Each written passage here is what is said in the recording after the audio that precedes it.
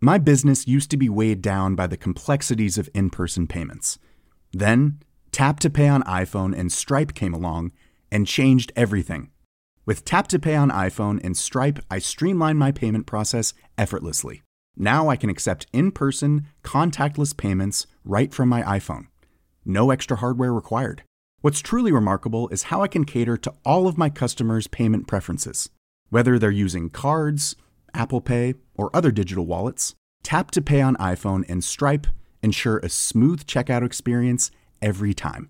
And it's not just me. Stripe helps businesses of all sizes, from local markets to global retailers, scale quickly and stay agile. To learn how Tap to Pay on iPhone and Stripe can help grow your revenue and reach, visit stripe.com/tapiphone. Hiring for your small business? If you're not looking for professionals on LinkedIn, you're looking in the wrong place. That's like looking for your car keys in a fish tank.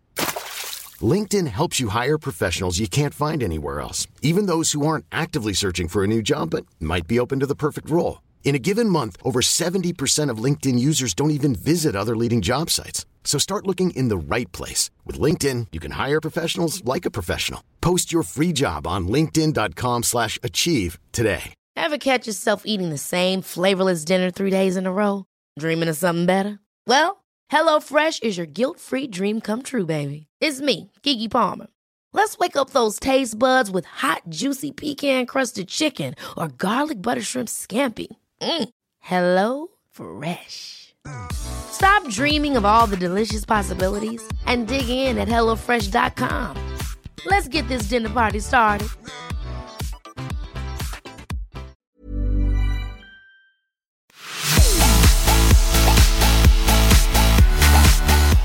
När du äntligen kommit på den där affärsidén som du tror på så börjar det hårda arbetet med att förverkliga den. Att förverkliga en affärsidé kräver både tid, pengar och driv. Men hur kombinerar man sin nuvarande sysselsättning med att bygga bolag? Och hur vet du när du är redo att säga upp dig? I det här avsnittet av Bara Business pratar vi om hur man tar steget till att bli företagare på heltid. Vilka delar ska vara på plats i bolaget innan du börjar jobba 100% med ditt företag? Och alla pratar om att våga, men hur vågar man egentligen? Allt detta i dagens avsnitt och självklart har vi bjudit in en gäst på temat. Hej Veronica! Hej Camilla! Roligt att vara tillbaka i poddstudion igen. Det är helt fantastiskt att få träffa alla gäster som kommer och besöker oss nu och ta del av deras resor och allt de har lärt sig. Ja, och man lär sig så otroligt mycket. Varje gång tycker jag man lär sig något nytt. Trots att vi ändå har jobbat med det här i hur många år som helst och träffat hur mycket entreprenörer som helst, så lär man sig alltid någonting nytt. Och det är kul att lära sig saker. Absolut. Det är ju, vad har du på gång nu? Eller vad har vi på gång? Alltså det är ju sjukt mycket att göra på alla fronter. Kan det vara kanske för att året börjar närma sig sitt slut? Det känns som så, för det känns som att alla har mycket att göra. Inte bara liksom vi, utan även alla man är i kontakt med. Det är lite där, man märker att folk inte är kanske lika snabba på att svara på mejl tycker jag och sådär. Så jag tror att folk har mycket att göra den här tiden på året. Ja, det känns så. Och kanske, vi är ju på väg mot lite sämre tider, så jag kan tänka mig att folk också ser om sitt hus och har lite mer att göra av det skälet. Att man tittar liksom lite mer inåt. Vad har vi att jobba med framåt? Ja, och på tal om mycket att göra. När man startar ett bolag i början så kanske man jobbar på ett annat jobb eller man pluggar eller man har någon annan sysselsättning för att försörja sig. Och sen ska man också då starta ett bolag och bygga ett bolag. Då har man ju också mycket att göra. Mm-hmm. Och det är ju lite temat på dagens avsnitt. Mm. Hur man får ihop det här. Mm. Och när man vågar gå över till att bara bli företagare. För det är ju någonstans kanske en milstolpe och drömmen för många i alla fall. Mm. Finns det något rätt svar på det? När ska du säga upp dig? Jag vet inte. När önskade du att du hade kanske startat företag?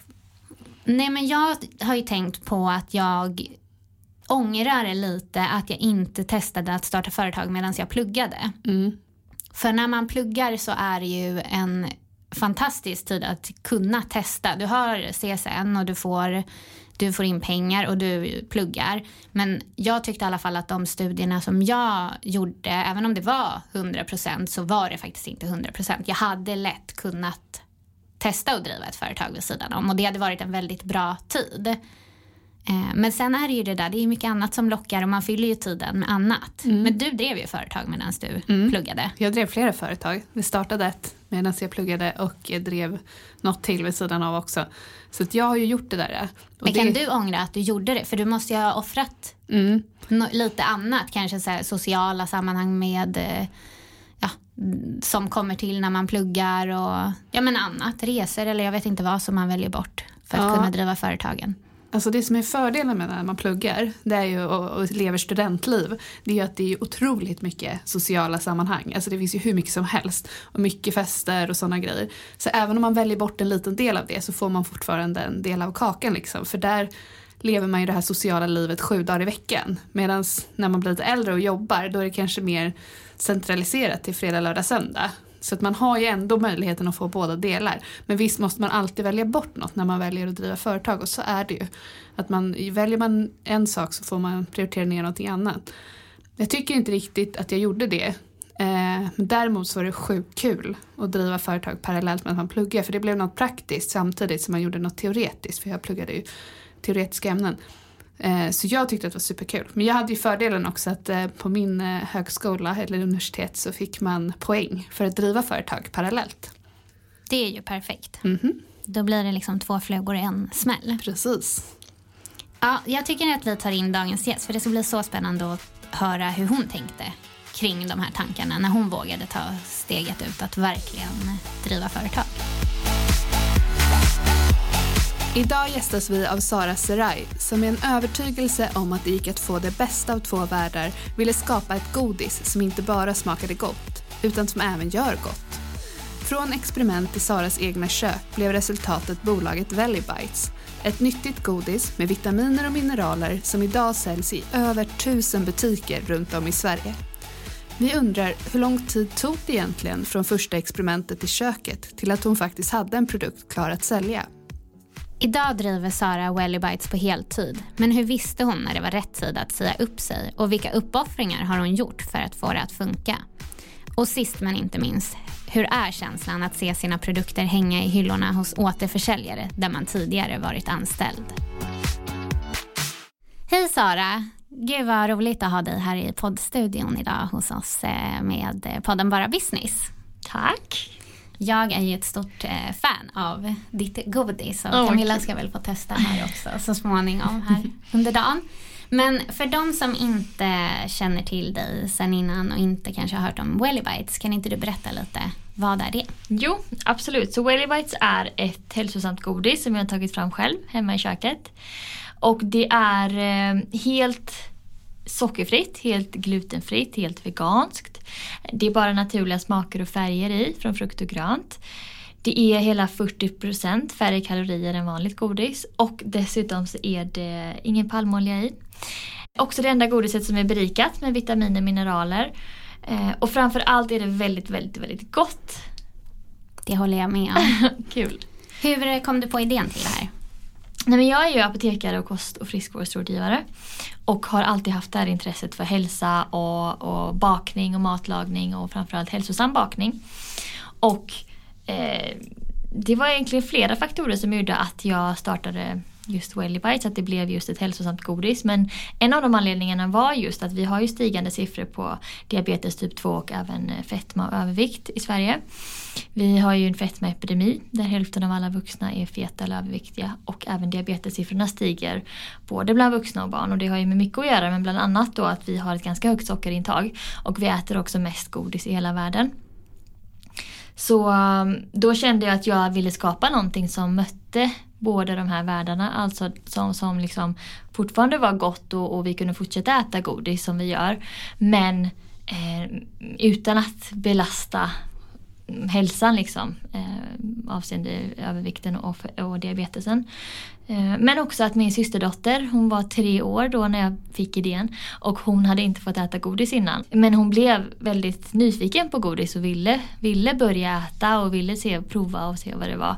Och då så tänkte jag att om jag kan skapa något godis som hon tycker är gott och som fortfarande är rent, alltså inte innehåller allt det här som vanligt godis innehåller som är ohälsosamt, så är det jättebra, för då slipper ju hon få i sig allt det där onödiga som inte är bra för hälsan och samtidigt få upplevelsen av att äta godis och unna sig, och att det är små roliga figurer och roliga färger och sådär. Men så det är verkligen nyttigt godisen? Man kan äta det här med gott samvete, eller är det bara ett bättre alternativ till vanligt lösgodis? Ja, alltså det är väldigt få ingredienser. Och som sagt, bara naturliga smaker och färger, ingenting från djurriket, inga slaktavfall, inga färger från krossade löss, inga gelatin och så vidare. Vänta. Färger från krossade löss? Ja. Nej. Ja. Vanligt är det godis. Ja, karmin är ju ett färgämne som färgar rött godis, rött eller lila. Och det är ju en lusart som man krossar, för då kommer det ut ett färgämne. Oj, nu lärde jag mig något nytt som jag kanske inte ville lära mig. Det är inte så mysigt, men det är ganska vanligt i mycket godis. Och en del får utslag av det, och en del vill bara inte äta det för att det inte känns så fräscht. Ja, dagens lärdom. Ja, så det har inte jag. Jag har mina röda färger kommer från svart morot. Men det är bara bra ingredienser. Även de sötningsmedlen som jag använder är väldigt snälla mot kroppen. Mycket bättre än socker. Enligt massa forskningsstudier som jag har läst. Men också att det har en liten boost av vitaminer och mineraler. Jag har ju 3 olika påsar. Och då är det 2 smaker i varje påse och ett näringsämne per påse. Så jag har hallonsaltlakrits med B6, hallonfläder med zink och ananas, passion, svarta vinbär med B2.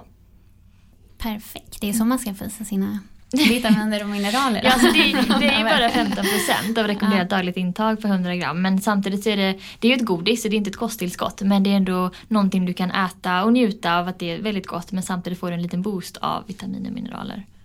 Du nämner ju att du är apotekare och hälsovetare, eller vad man? Ja, kost- och friskvårdsprogrammet har jag läst. Precis. Ja. Hur mycket tror du att den bakgrunden var liksom ledande till att du kom på just den här idén? Jo, men ganska mycket tror jag faktiskt. För att dels så blir man ju mer och mer uppmärksam på hälsan, på sjukdomar, på hur olika ämnen agerar i kroppen och interagerar. Men så där kom själva intresset upp, för att oj jäklar, vi har ganska mycket problem med de här sjukdomarna i Sverige. Och samtidigt så tycker jag att det är jättekul att labba. Jag har alltid tyckt att det är roligt att baka, men nu så hade jag ju mycket mer labberfarenhet från utbildningen. Så att det var ganska roligt att ställa sig i köket och bara testa massa olika råvaror och testa att få ihop olika recept. Och liksom jag körde det ut efter ett så här ganska strikt schema liksom, som man har med sig från utbildningen. Så att jag tror att det hjälpte väldigt mycket. Kan du inte berätta lite mer om det där när du just började labba i ditt eget kök? För jag tänker så här, många som har en affärsidé så är man ju så här, det här vill jag göra, men var tusan ska jag börja? Mm. Exakt, var ska man börja? Det var ju en tanke för mig också väldigt mycket i början. För först så visste jag inte heller vilken affärsidé jag skulle jobba vidare på, för man har ju massa idéer. Men jag grävde väl väldigt mycket i mig själv och kände så här, okej, men vad gillar jag att göra mest? Vad tycker jag är så kul att jag kan göra det, alltså utan att tänka att det är ett jobb eller ett, vad ska man säga, någonting jag bör göra. Och då är det just matlagning, det är kost, det är att stå och baka liksom. Och då kände jag att det är väl bara att testa egentligen. Så att jag kollade upp först lite gjorde en lite kortare marknadsundersökning. Vad finns på marknaden idag? Vad finns det för typ av godisar? Så finns det någonting som jag tycker är tillräckligt bra, då är det inte lönt att lägga den tiden. Men jag tyckte att det saknades någonting. Så att det var egentligen bara, jag bara köpte en liten kastrull på Ica. Köpte såna här isformar på Ikea. Och så bara började jag. Alltså för först tänkte jag också, jag tror att en grej för mig som gjorde det lite lätt, det var att jag inte tänkte att det här ska bli ett stort företag och det här ska jag säga upp mig för och jag ska leva på det här och så vidare, utan bara såg det som ett roligt litet projekt att testa. Och för det gjorde att det blev lättare att komma igång, och sen när jag väl var igång så var det så roligt och man kom ju fram hela tiden, receptet blev ju lite bättre hela tiden och man lärde sig lite mer när man pratade med folk och man läste nya studier som fortsatte indikera på att idén var bra. Och då fortsatte jag bara. Hur lång tid tog det till att du liksom hittade rätt recept, eller vad man ska säga? Ja, alltså det var en väldigt lång process. Jag vet att jag fick idén 2016 på hösten. Då var det liksom bara, alltså idén föll ner i mitt huvud, eller vad säger man? Ja. Och sen så började jag koka varje kväll, varje helg efter jobbet liksom. Så att jag gjorde det ganska intensivt i några månader. Och sen allt eftersom jag kände att receptet började bli lite bättre, så började jag också titta runt lite mer på marknaden. Fråga konsumenter, vad vill man ha? Börja ta kontakt med olika organisationer som hjälper företagande och startups. Men jag hade väl ett hyfsat bra recept på... Det är så svårt att säga för att det var så långt. Det känns som att det var så lång tid för jag jobbade så mycket med det. Men det var nog minst ett halvår i alla fall. Okej. Då när du ändå hade det, för det var lite så här att du kanske inte tänkte att det skulle bli ett stort bolag och så. Men när du då ändå hade så här, det här receptet, jäklar, det här blev ju väldigt gott.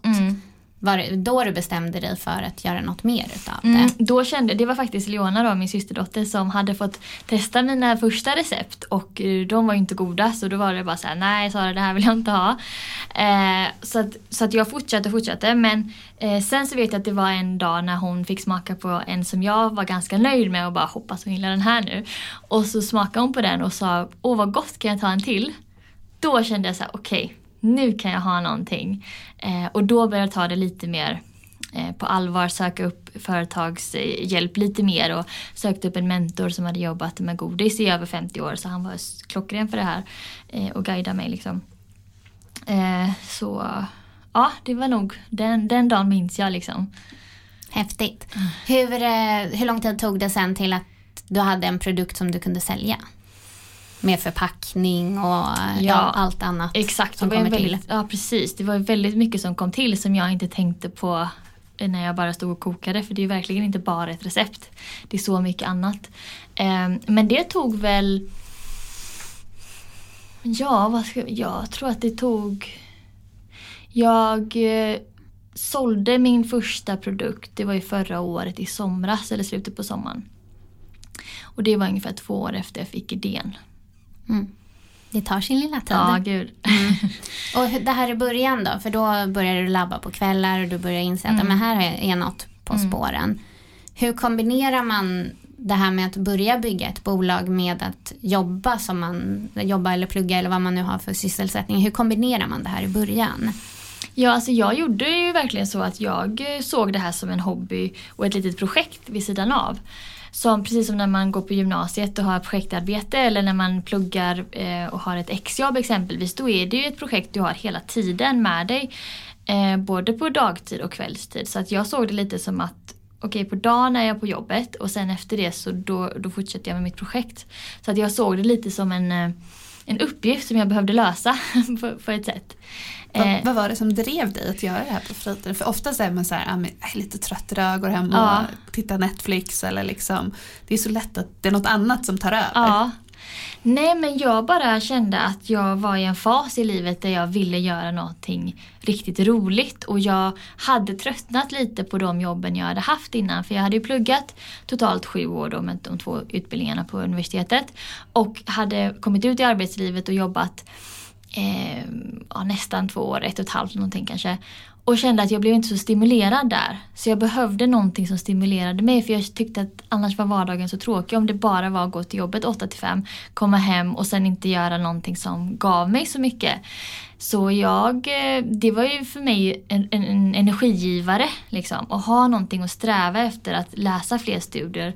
Fråga fler människor. Träffa den här personen som verkade intressant och så vidare. Och hur bestämde du dig sen till slut att nej, men nu är det dags att jag gör det här på heltid och jag säger upp mig och satsar på Wellibites? Exakt, det var nog när jag hade ett tillräckligt bra recept. Receptet var inte helt färdigt, för jag hade under den här tiden ganska tidigt skaffat en fabrik som trodde på idén och jag hade pitchat för dem och de ville köra. Och då hade vi testkört i deras provkök då efter x antal månader och det blev ganska bra och jag såg att det här kan bli någonting. Och så kände jag, det var ju väldigt mycket att tänka fram och tillbaka för jag hade fast jobb och man tänker, men jag har pluggat i 5 år till apotekare och nu så är jag legitimerad och borde jag inte då ta den traditionella vägen. Men sen så jag tänkte väldigt mycket fram och tillbaka och att jag blir inte så stimulerad på den arbetsplatsen som jag hade.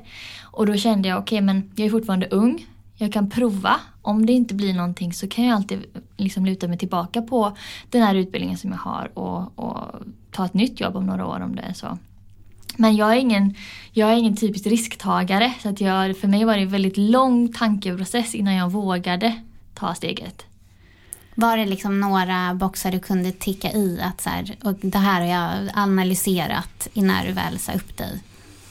Jo, men men så var det ju. Och det var ju dels att jag hade ett bra recept. Jag hade en bra fabrik. Jag hade tagit kontakt med alla leverantörer jag behövde. Jag hade tagit kontakt med designbyrå.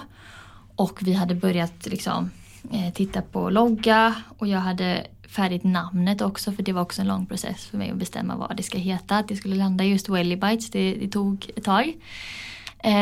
Och sen så var det också mycket personlig utveckling som jag hade gjort längs vägen och förstått att okej, men det här brinner jag faktiskt för. Jag tycker det är jätteroligt. Det är givande, jag blir väldigt glad, jag blir upprörd och träffar väldigt många häftiga människor.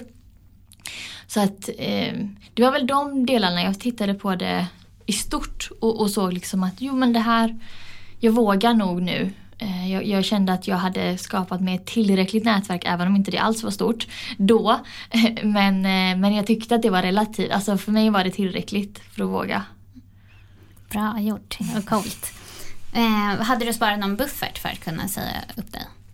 Ja, alltså jag gjorde faktiskt så att jag sålde min lägenhet som jag precis hade flyttat in i. Jag flyttade in i januari och sålde den i början av februari. Och så fick jag flytta ut i maj då. Och det var jättejobbigt. För det var en ny produktion. Den var jättefin. Och man har liksom fått välja allting. Alla lister och alla golv och allting själv. Så här, under en 2-årsprocess som det är för att bygga.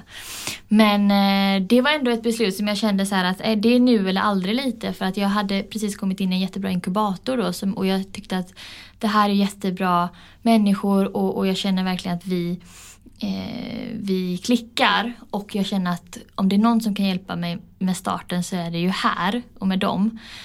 Och då tänkte jag att då måste jag helt enkelt satsa, då måste jag ha lite kapital. Så då sålde jag lägenheten, startade bolaget och använde också de pengarna för de första kostnaderna. Det är ganska mycket kostnader i början, dels med första batchen såklart, men också mycket kring design och olika ansökningar man ska göra och så vidare. Det är så bra att du delar med dig av det. Ja. För det är verkligen så, alltså, många tror ju att man kanske inte behöver ta någon risk, utan att man faktiskt bara kan starta någonting och sen vill man gärna ha all trygghet kvar. Men vi har fler gäster som har sagt liksom att man måste våga riska lite också. Så det är superbra att du delar med dig av det. Jag tror lyssnarna uppskattar att höra att man faktiskt måste riska lite. Verkligen. Jag tänker lite på att hade du en plan för hur länge du skulle klara dig? När måste liksom företaget börja gå bra så jag kan få in pengar, eller var det bara nu kör vi och sen får allt lösa sig på vägen? Alltså jag hade ingen sån plan faktiskt kostnadsmässigt, utan jag är väldigt ekonomisk och jag visste att liksom, jag kan leva sparsamt om det behövs. Så jag tar faktiskt fortfarande inte ut någon lön utan jag lever bara fortfarande väldigt, väldigt sparsamt. Men för mig är det ger mig så mycket att se att det går bra, att det går framåt, att framförallt konsumenter är så nöjda med produkten. Det gör att man orkar hålla ut lite mer, om man säger. Men jag har ju tidigare också, när jag var runt 19, så har jag också sålt lite hudvårdsprodukter och framförallt i Sverige lite, men framförallt i Kurdistan där mina föräldrar är ifrån. Så då har jag åkt ner dit och sålt ett gäng, och då fick jag också in lite pengar, inte alls stora pengar, men någonting som jag ändå haft på sparkontot, och då kände jag så här, jag har lite pengar som jag kan använda i värsta fall. Och sen så tänkte jag också så här, vi bor i Sverige, typ världens bästa skyddsnät här, så är det så att om allting skiter sig så finns det ju vad vet jag, a-kassa eller socialbidrag eller vad det nu är. Det löser sig. Ja, alltså inte för att man vill hamna där. Nej. Men det tänkte så här, jag kommer inte hamna på gatan, jag har min familj här. Så då får man väl bara jobba upp sig igen. Kan du tycka det är jobbigt för jag kan tänka mig att många kanske i din umgängeskrets och så är mitt i karriären och kanske har börjat klättra i karriären, bra jobb, bra lön. Hur liksom hanterar man det när man själv är att man inte tar ut någon lön ens? Ja, exakt. Alltså, jag tror att jag tänker nog på det lite mindre än vad folk tror att för jag får ofta den frågan, känns det inte jobbigt liksom, men jag reflekterar inte så mycket på det sättet, utan jag tänker mer så här, det här är min fas nu och om några år eller om ett tag så kommer jag kunna liksom slippa behöva tänka på ekonomin på samma sätt som jag gör nu. Och samtidigt så kommer jag ha haft väldigt roligt under tiden. Och för jag värdesätter ju också mitt välmående mycket. Alltså jag vet att jag mår mycket bättre av att jobba med det här än vad jag gjorde när jag var anställd. Och man har ju haft ganska många jobbiga chefer också.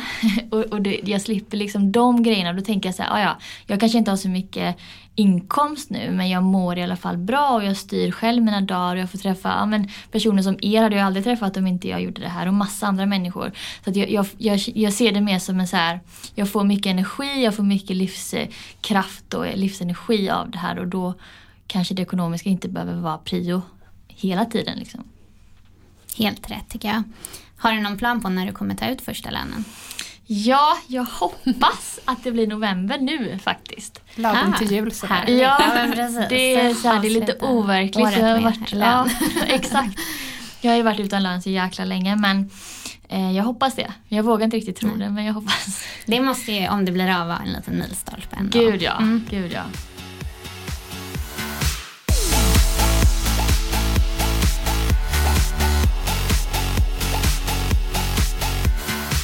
Vi har ju en del i Bara Business som vi kallar svettiga sanningen. Kan inte du berätta om ett misslyckande under tiden med Wellibites och vad du lärde dig av det? Ja, alltså jag tycker den frågan är lite svår för att jag har haft många misslyckanden.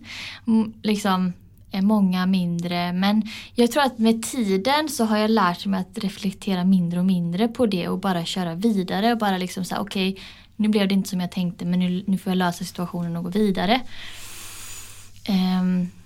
Men jag skulle väl kunna säga att det finns ju många, om exempelvis alltså om man tänker att man ska jobba på ett visst sätt eller ta en viss väg och så planerar man för det, men så blir det inte så, då är det jättejobbigt att ställa om sig och sådär, men då är det bara för mig är det så här att men jag kan gråta en skvätt och må dåligt en stund och sen så bara okej, nu får jag gå vidare, nu måste jag lösa det här.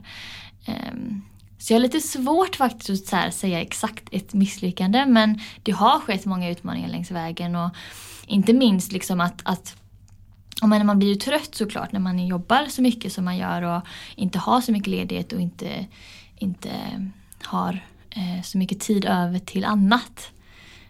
Men lite misslyckande hela tiden skulle jag säga. Jag såg på er Instagram en grej som kanske kan kopplas lite till misslyckande. Det kanske inte är värsta misslyckandet. Men att jag tyckte det var så här, en snygg lösning på när det hade blivit fel. När ni hade haft tryckfel. Och när ni sen använde Matsmart då. Att ändå sälja produkterna. Det var ju en snygg lösning på att så här, okej, de här produkterna kan vi inte sälja. Men vi säljer dem genom den här kanalen. Precis, och det har ju också varit någonting som, precis som jag innan hade funderat jättemycket på och mått ganska dåligt över. Om det var i början. Men nu var det bara så här, okej, fan, nu sitter vi här och nu har jag massa produkter på lager som är liksom förlorad vinst och som jag inte kan sälja. Men hur löser jag det här? Jag vill inte slänga alla de här produkterna. Vad är lösningen då? Och så kollar man runt och så bara, just Matsmart. Men sen var det inte bara Matsmart utan jag har även gett bort dem mycket i sponsring och till olika events och goodiebags och lite sådana grejer. Och det är ju marknadsföring, så då får man tänka att men då tjänar jag någonting på det i alla fall. Alltså man vill ju inte att det ska gå rakt ner i papperskorgen såklart, utan man gör det bästa av det. Det är ju många som sitter med affärsidéer och har börjat driva sina bolag men kanske ännu inte har vågat säga upp sig och så. Har du någon så här, vad tänker du, vilka delar bör man ha på plats i bolaget innan man kanske tar steget till att driva det 100% och till exempel säger upp sig? Ja, exakt. Alltså, jag tror att det är jätteolika, för jag har hört massa olika typer längs vägen med entreprenörer som jag har träffat, och för mig, mitt personliga sätt har ju varit att jag garanterar så mycket jag bara kan innan jag tar det steget. Jag hade mina leverantörer, jag hade recept, jag hade fabrik, jag hade börjat kolla på kunder och liksom så här, kartlägga mycket, gjort marknadsundersökningar. Jag hade gjort ganska mycket innan jag kände att jag vågade. Men sen så vet jag också andra som har liksom fått en idé och direkt registrerat bolag, direkt registrerat namn, bara för att känna att de har någonting. Och att det i sig ger motivation för dem att fortsätta. Och det har ju funkat jättebra för många. Men det är nog väldigt individuellt, tror jag. Det beror på hur riskbenägen du är, tror jag. Och hur mycket du känner att du behöver ha, hur stark bas du känner att du behöver ha innan du kör igång. Kommer man till ett läge där det liksom är, man måste välja till sist, tror du? Det gjorde jag. Det var först då jag startade bolaget. Det var när jag visste att jag hade mina 6 första kunder och jag skulle sälja till dem efter x antal månader. Och jag kunde inte komma vidare med mina leverantörer om inte jag hade ett AB. För tidigare hade jag bara tagit det i mitt eget namn, mitt privata namn, när jag hade fått prover och allt vad det var och liksom så. För att mycket handlar om relationsbyggande. Alltså om man berättar vem man är och att man har som avsikt att starta ett bolag, då kan man ju komma ganska långt och köra ganska länge. Men man kommer ju till en punkt där man måste ha ett bolag om du vill fortsätta. Och där man måste välja att gå 100% på den linjen. Ja, exakt. Hade du någon fördel av att du var apotekare till exempel själv när du skulle få in dina produkter på till exempel apotek, känner du? Alltså nej, inte för inköparna brukar inte vara, ibland har de varit farmaceuter men inte alltid. Men däremot så i själva produktutvecklingen så har det varit stor nytta, för att jag har ju själv vetat vad jag som apotekare skulle tycka är en bra produkt att sälja kontra inte. Så då har jag ju tittat mycket på det. Vad kan jag som farmaceut stå bakom? Och förbättrat det ännu lite mer, för det här är ju den enda produkten som har, enda godiset som är berikat exempelvis med vitamin och mineraler. Och den är väldigt bra ingrediensmässigt, och sen också för miljön då, att det är svenskt, att det är veganskt och så vidare. Så att det gör ju att jag vet att den är väldigt, håller hög kvalitet. Det måste ändå varit en lite häftig känsla att se dina produkter hänga typ på hyllorna där du kanske har jobbat tidigare. Ja, gud. Alltså det var typ en mental milestone faktiskt. Att se mina gamla apotek där jag har jobbat säljer nu mitt godis. Det är jättehäftigt faktiskt. Jag ska se om jag kan få till att få dema i ett av mina hemmaapotek då i Göteborg. Och det kommer vara hur kul som helst att stå bland mina gamla kollegor och liksom vara där i samma miljö. För jag älskar apoteksmiljön, fast i en annan roll då. Så det är jättehäftigt faktiskt. Jag tänker men det handlar ju till slut om då att våga bara köra och våga och satsa. Har du något så här, för man säger alltid, ja men våga. Men vad har du för tips till de som sitter där nu och bara behöver den här sista sparken? Ja. Hur vågar man? Ja, alltså så, återigen, för mig har det varit, eftersom att jag inte är så riskbenägen generellt, jag är väldigt analytisk av mig, och därav min utbildning som apotekare, där man verkligen går ner i detalj på allting innan man liksom bestämmer sig vad man ska göra. Så har jag känt att för mig har det varit jättehjälpsamt att gå tillbaka till mig själv och tänka, varför vill jag göra det här? Och är det här någonting är det bara en tillfällig känsla? Eller är det någonting som jag verkligen brinner för? Och hur vet jag det? Alltså mycket personlig utveckling har det varit. Tills jag till slut landade i, men jag tycker att det här är otroligt kul. Jag hade kunnat tänka mig att göra det här hur länge som helst. Och så jämför man med känslan man har när man jobbar på sitt vanliga jobb. Och så tänker man, nej, det är inte värt det. Alltså vi lever ju inte hur länge som helst. Och man vill ju ändå ta tillvara på det man har. Och för mig kändes det också lite som en plikt att som apotekare använda mina kunskaper på bästa sätt. Och det finns mängder av duktiga apotekare och farmaceuter på apotek, på labb, i forskningen. Och de gör ett jättebra jobb. Och jag kände att de är säkert bättre på det än vad jag är, eftersom att jag har ju den här twisten liksom på mitt sätt att tänka kring förbättring av hälsa. Och det behövs ju, för det finns ju ingen sån produkt. Så då kände jag så här, jag måste göra det jag kan för att ge tillbaka till Ja, men till samhället egentligen låter det kanske flummigt, men för mig är det så här, jag tycker att Sverige är ett så himla bra land att leva i och som sagt vi har ett jättebra skyddsnät så att då vill man ändå ge tillbaka och genom att försöka förbättra hälsan för folket. Har du något bolag som inspirerar dig just nu? Ja, massor. Jag tycker att bolag som jobbar mot en bättre hållbarhet och med helhetstänk både på hälsa och miljö tycker jag är häftigt. Oatly tycker jag är väldigt häftigt exempelvis för de jobbar ju mycket med att de vågar ju sticka ut och de vågar utmana den vanliga allmänna uppfattningen om hur produkter bör vara, vad som ska vara i kylskåpet och vad som inte ska vara i kylskåpet. Så de tycker jag är väldigt coola. Det är verkligen en cool varumärkesresa med att ha följt dem. Jag lyssnade på någon podd med en av deras grundare som var väldigt spännande. Vad har du på gång just nu då? Vad händer härnäst? Alltså det händer så mycket hela tiden. Just nu ska jag väl säga de stora grejerna det är väl att jag dels tittar på att anställa. För att jag hinner inte med längre. Jag jobbar jättemycket men det finns ändå inte tillräckligt med tid vilket är såklart jättepositivt. Men jag behöver titta mer på en hållbar långsiktig arbetssätt och då behöver jag nog ta in någon. Så det ska jag snart börja titta lite mer på djupet på. Men sen är det också produktutveckling. Det tycker jag är jättekul så att jag jobbar nu med nya smaker. Spännande. De är jättegoda kan jag säga. Och de kommer förmodligen ut till vår. Så det kommer jag också jobba med och just den lanseringen där. Sen så är det en del exportförfrågningar som jag jobbar med också. Och för du säljer du bara i Sverige? Jag säljer bara i Sverige. Och nu finns jag på hela dagligvaruhandeln och majoriteten av apotekskedjorna här. Så att det största biten är gjord i Sverige. Även om det såklart finns mycket mer ställen man kan sälja på. Träningsanläggningar och så vidare har jag en del men där kan man... Det är en väldigt bra kanal att finnas med på. Men som sagt export då och framförallt så blir det då de nordiska länderna först och sen i tanken vidare utåt. Så det är ju också någonting som vi jobbar med. Vad är det mer? Det är framförallt alltså skapa kännedom för varumärket mer och mer för det är ju fortfarande bara knappt ett år eller lite drygt ett år som det har funnits på marknaden. Så det är fortsätta liksom, jobba med sociala medier och bygga upp varumärkeskännedomen och sådär. Jo, jag har en sak som jag sitter och funderar på som kanske inte du kan svara på. Men hur mycket godis äter vi i Sverige? Ja. Alltså hur stor är marknaden liksom? Den är störst i världen. Oj. Vi äter 18 kilo per person och år. Oj. Om man då tänker på att det finns de som inte äter något godis alls.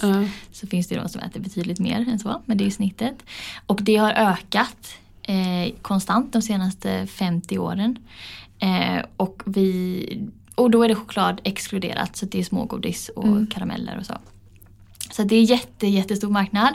Just för att vi i Sverige har en sån godiskultur. Alltså vi äter godis på lördagsgodis och barnen får en peng och köpa godis för just på lördagar. Och man växer upp påsk, exakt jul, halloween. Jättestora högtider har vi ju.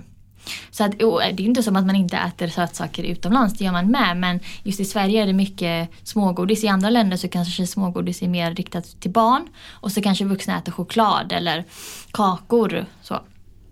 Men så vi äter mycket. Jag snaskar på här alltså. Ja, jag sitter och tänker på hur många kilo jag äter. Ja, det började jag också fundera på. Jag tror inte jag är uppe i 18. Nej, inte jag heller. Jag kan inte om inte choklad räknas. Nej. Stort tack Sara, det var så kul att ha dig här idag och få höra om din resa. Verkligen inspirerande och häftigt. Tack. Superkul. Tack så jättemycket för att jag fick komma, jättekul.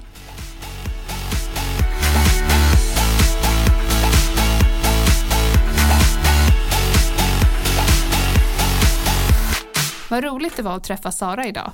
Det jag tycker är mest imponerande och väldigt modigt gjort är faktiskt att hon sålde sin lägenhet för att finansiera sin företagsstart. Hon visar ju liksom på att man måste ta lite risker för att våga chansa och skapa förändring i sitt liv. Ja, man kan ju inte ha allt. Och det tror jag ibland inte man kanske ser när man läser om entreprenörer och startupbolag, liksom baksidan och vilka risker och uppoffringar grundarna faktiskt gör. Nej, och hon började ju sälja sin produkt förra sommaren. Så hon har varit igång i lite drygt 1 år egentligen. Och hon har inte tagit ut någon lön än. Så att hon har ju verkligen investerat i sig själv och sin idé.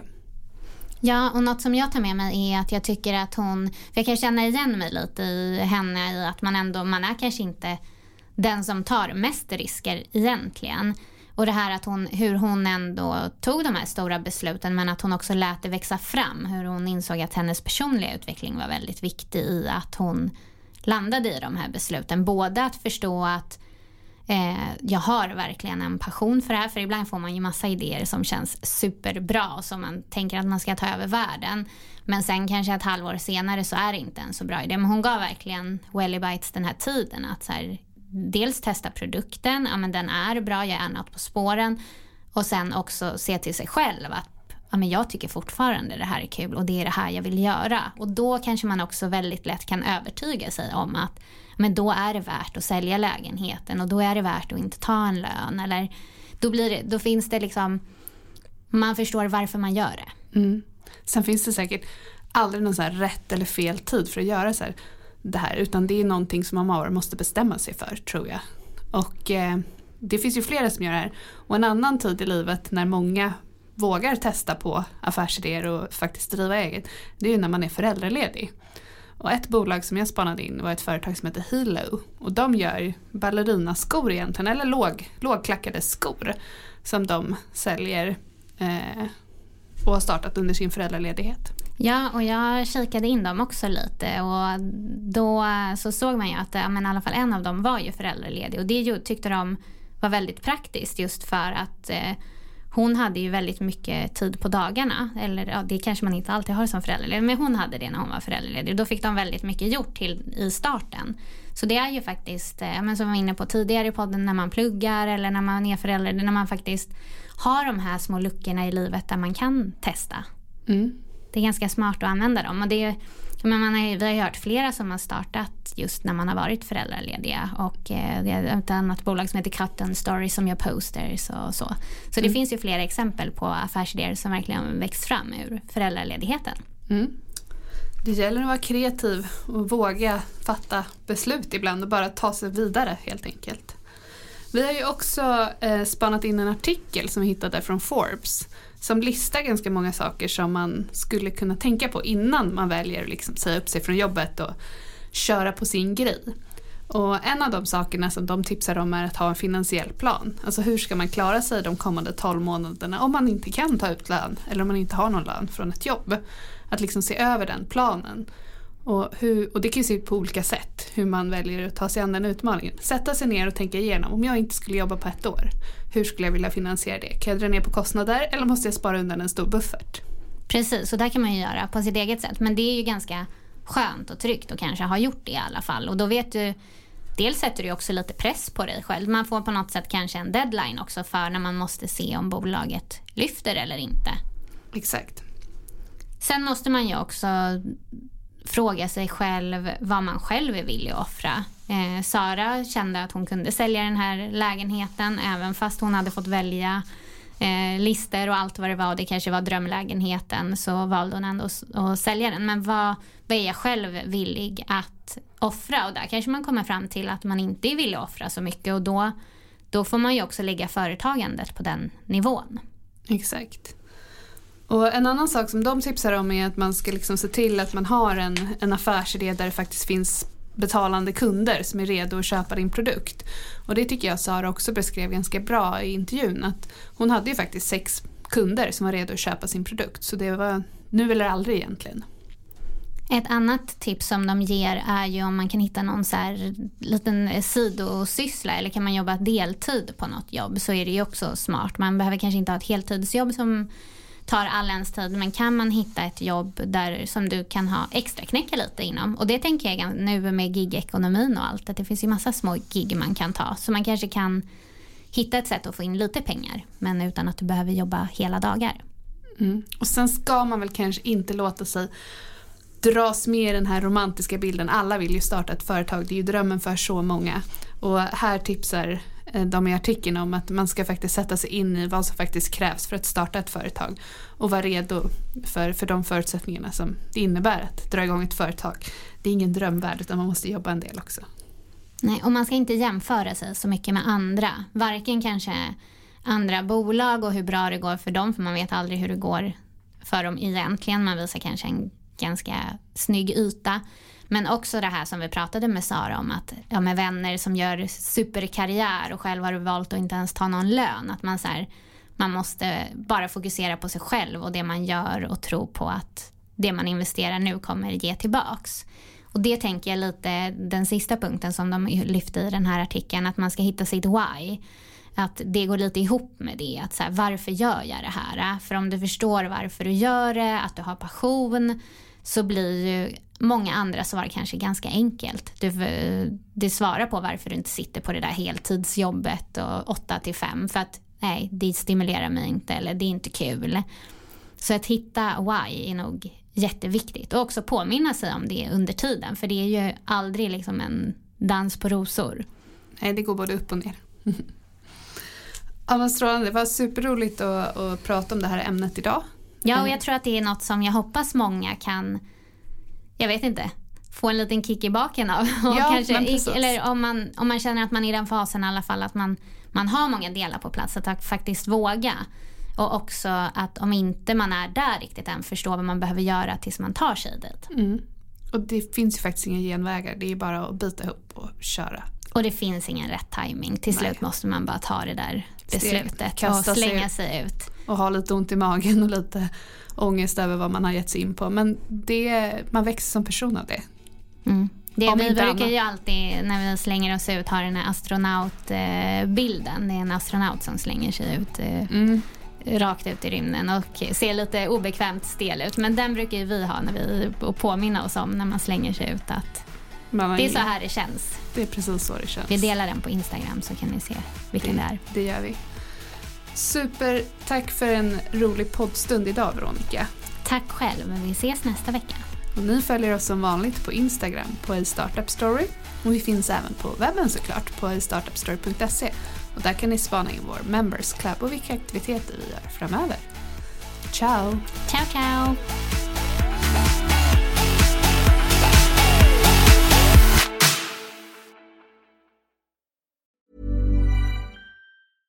Step onto the legendary clay courts of Roland Garros, where the world's best players battle it out at the French Open for a chance to win a Grand Slam title. Tennis Channel Plus is your place to watch. Stream every court from your phone or smart TV live in HD. See the action unfold as legends fight for glory and new rivalries emerge. Daily live coverage begins Monday, May 20th, with match replays on demand so you never miss a moment. From the first serve to the final point, Roland Garros promises unforgettable moments and new chapters in tennis history.